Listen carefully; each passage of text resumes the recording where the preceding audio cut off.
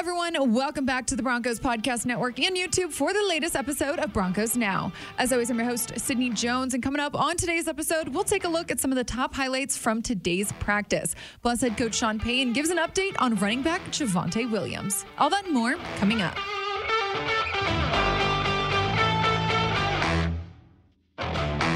Broncos held their 15th training camp practice here at Centura Health Training Center today for their first padded practice this week. And as the team heads out to San Francisco for their second preseason game later in the week, head coach Sean Payton gave an update today on Javonte Williams. Yeah, he's doing well. We'll have a plan. I plan on playing him. You know, we'll see pitch count-wise towards the end of the week. We'll be smart. But I do see him getting to play some. The team only has 2 more days left of training camp, but are still nearly a month away from the start of the season. And at this point in the year, head coach Sean Payton said they're still installing their system. We're still in installation. Today, we're installing another group of third down plays, another group of red zone plays. So we've already done red zone third down, but not the whole package. So today they got a little bit more red zone, a little bit more third down. And then as we get closer to the season, you'll see us customize a little bit more. We also heard from fullback Michael Burton following practice today for the first time, and he detailed why Sean Payton likes the fullback position so much. I think it goes back to my first point, is that versatility. I think you got to be able to guy who can go out there and do different things. Like if you go out in 21 personnel, you're not just running the ball. Maybe you can line up wide. You can line a guy up. He can run routes. He can catch the ball. So you're not giving the defenses a cue, right? Like it's not just automatically run. And then a guy who can play special teams, who can pick up, 12, 15, 18 snaps a game on special teams is very, very valuable. So I think it's a whole versatile thing that he probably, values the best. And now that we've seen some of those younger guys play in their first NFL game, this week of practice in the Broncos' second preseason game will be crucial for some of those players. They play their first game. We make the corrections, and we're like, hey, this is, I said we're in a little bit of a race, especially for those players. We got to see that improvement now, week 2. And a lot of times it's in the kicking game. So there is a sense of urgency for those players. Now joining me here inside the Broncos podcast studio is Broncos lead writer Eric Talala. Eric, before we look at practice today, I want to talk about Javonte Williams. Head coach Sean Payton confirmed today that he will be playing in the Broncos' second preseason game on Saturday. Exciting news. Yeah, very exciting. Obviously, Javonte suffers that horrible, devastating injury last year against the Raiders. People say, hey, is it going to be a full year? Is it going to be 18 months? Is he going to play at all in 2023? There's all sorts of speculation out there. Javonte Williams comes back. He beats the timetable. He's out there for the offseason program. He's out there at the start of training camp and avoids the physically unable to perform list. And now it sounds like is going to make his return to game action on Saturday against the 49ers. Yeah. Sid, we've seen how good he's looked out there at training camp. I personally have been surprised just by the burst, the explosiveness. Sometimes you think that's going to take a while for guys to come back from something like that, and he's just, I think, blown a lot of people away. We don't know how many snaps he's going to play yet, right? Sean Payton said they're going to figure that out later in the week. They're going to be smart with him. Obviously, you don't want any sort of setback here. But this is a chance for Javonte Williams to get his feet wet, to play some real tackle football. And we've heard him talk about that he's ready and say he can't wait to go out there and play. I'm excited to see him, no matter how many carries he gets on Saturday. Me too. And mentally, I feel like he's really ready. It seems like he has a really good mindset heading into this weekend. Yeah, no doubt. And I think part of that, right, is how the Broncos have handled this whole thing with Bo Lowry, kind of leading that medical team, the player performance. For sure. But there's a balance here, right, of playing it slow with a guy and making sure they're ready to come back, but also not taking too long where you start to question things mentally. And I think they've done a great job of working him back in there. He talked about from the second he took his first team carry during training camp, he knew he was good to go. He's got that, that mental strength. He said there were times in the offseason he questioned things and was kind of down on himself. We know he's not there anymore. He's feeling good about this. I'm sure he cannot wait to get out there and lower his shoulder into somebody. Yeah, it's going to be really fun to watch on Saturday for sure. Eric, the team was back in full pads today for the first time this week. So, overall, what did you just think about the work the team put in today? Yeah, again, you saw some guys come back to practice, so that's important. You saw Pat Surtain, Cortland Sutton, those types of guys come back to practice. DJ Jones working his way through concussion protocol. We do still have a decent number of guys who are out, especially in that secondary. Caden Stearns was out for part of practice. Kareem Jackson looked like he maybe had a vet day based on what he was doing. K'Wan Williams not out there.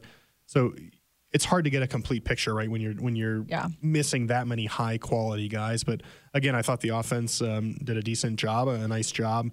Russell Wilson had a nice pass down the seam to Greg Dulcich at one point that I thought was an impressive play. We've talked about Greg the last couple of days now, too. We heard all this stuff about the Joker and Sean Payton's offense, and he said that'll come for Greg Dulcich and his role on game day. But I think you've seen him take a step here the last couple of days. So that stood out. And then end of game scenarios, again, we've seen the Broncos work on that so much. The 2-minute drill. Today's situation was the Broncos need 3 points with less than 2 minutes left. They've got to drive down the field.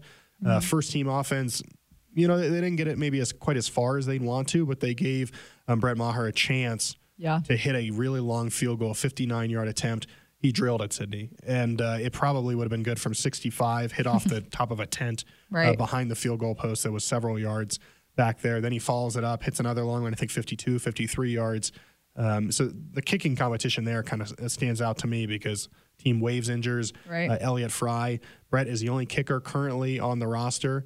And Sean Payton said, listen, he had a really good day. We're still going to be evaluating all around the league. And so as I think about practice today, he had a nice practice. And listen, he's competing against himself right now, but also competing against all those other guys out there. 100%. And thank you, Eric, for addressing the kicking game, because I know our fans have been wondering about that, especially since the last preseason game. Outside of that, Eric, looking at some of the younger guys, I know we've talked a little bit about that earlier this week as well. Now that they've played a preseason game, how important really is this week leading into the second game for them? Yeah, good question. I think part of the NFL, right, is doing something out there on a game day and then being able to make corrections during the week and improving during the week. And it can't just be, hey, my play stays at one level the whole season. And so Sean Payton talked about that and guys using this week to improve, taking corrections, implementing them into your game. We've heard him say that the preseason reps count a little bit more than they do, than the practice reps do. But still, it's important to be able to take what you did in that preseason game against the Cardinals and either correct it, or if you played well and did things the coaches liked, carry that forward into this week and then against San Francisco. And he said particularly special teams is where that plays in. And you look at the kicking game and how many guys have made careers in the NFL just based off their special teams performance. Obviously, the biggest one here in Denver, right, is Terrell Davis and his special teams tackle way back when. But this is it can't be one game and it can't be one practice. These guys have to learn how to stack days if they want a chance to, one, make the roster and two, contribute. Yeah, definitely. Well, in other news, Eric, the vote is in for the Pro Football Hall of Fame Coach Contributor Committee. And of course, as we know, Mike Shanahan and Dan Reeves are both finalists for that. It has been reported that, the official confirmation won't come out until tomorrow, though. Yes, as we're recording this, we haven't heard anything yet. Hopefully nothing leaks after we post this. Sid, I know. Listen, both guys very deserving. Dan Reeves, obviously, I think 9 overall Super Bowl appearances, 3 with the Broncos as head coach. We know Mike Shanahan. I believe he's one of 2 coaches who's won back-to-back Super Bowls who's not yet in the Hall of Fame. Bill Belichick's the other one, and he's obviously still an active coach. Just all-time winningest coach in franchise history, Mike Shanahan is. Both guys very deserving. We've heard Sean Payton talk about the influence Mike Shanahan and his offensive system has both on Payton and the league as a whole. We've seen his coaching tree. I mean, we can go on and on and on. But there's a lot of deserving candidates. And so of those 12 people they're deciding between, one person's going to be named a finalist, and then they'll be up for official induction ahead of the Super Bowl. But this is, by and large, kind of the biggest hurdle you've got to get over. If you get past this hurdle, you've got a really great chance of making it into the Hall of Fame. And Sydney, both Mike Shanahan and Dan Reeves, very deserving. And hopefully Broncos country gets some good news about either one of those guys. Yep, hope so too. And we'll be patiently awaiting that news tomorrow. Eric, appreciate you coming on the show today. You got it, Sid. Plus, we heard from outside linebacker Jonathan Cooper today, and he detailed what his focus at camp is this year. Just working on my explosiveness. I feel like being more confident as a pass rusher, really honing into what I do well. After having those first 2 years under my belt, I feel like I've finally got the experience to figure out what it is that I do well and the reps that I went on, and to just improve on those things. definitely just want to make sure that I'm that game-changing pass rusher that, I'm trying to bring to the Broncos, and then also just working out in space and just getting more comfortable with that. Well, that'll do it for today's episode of Broncos Now, Broncos Country. Thanks so much for tuning in. I'll meet you right back here on the Broncos Podcast Network and YouTube for another episode tomorrow. See you all then.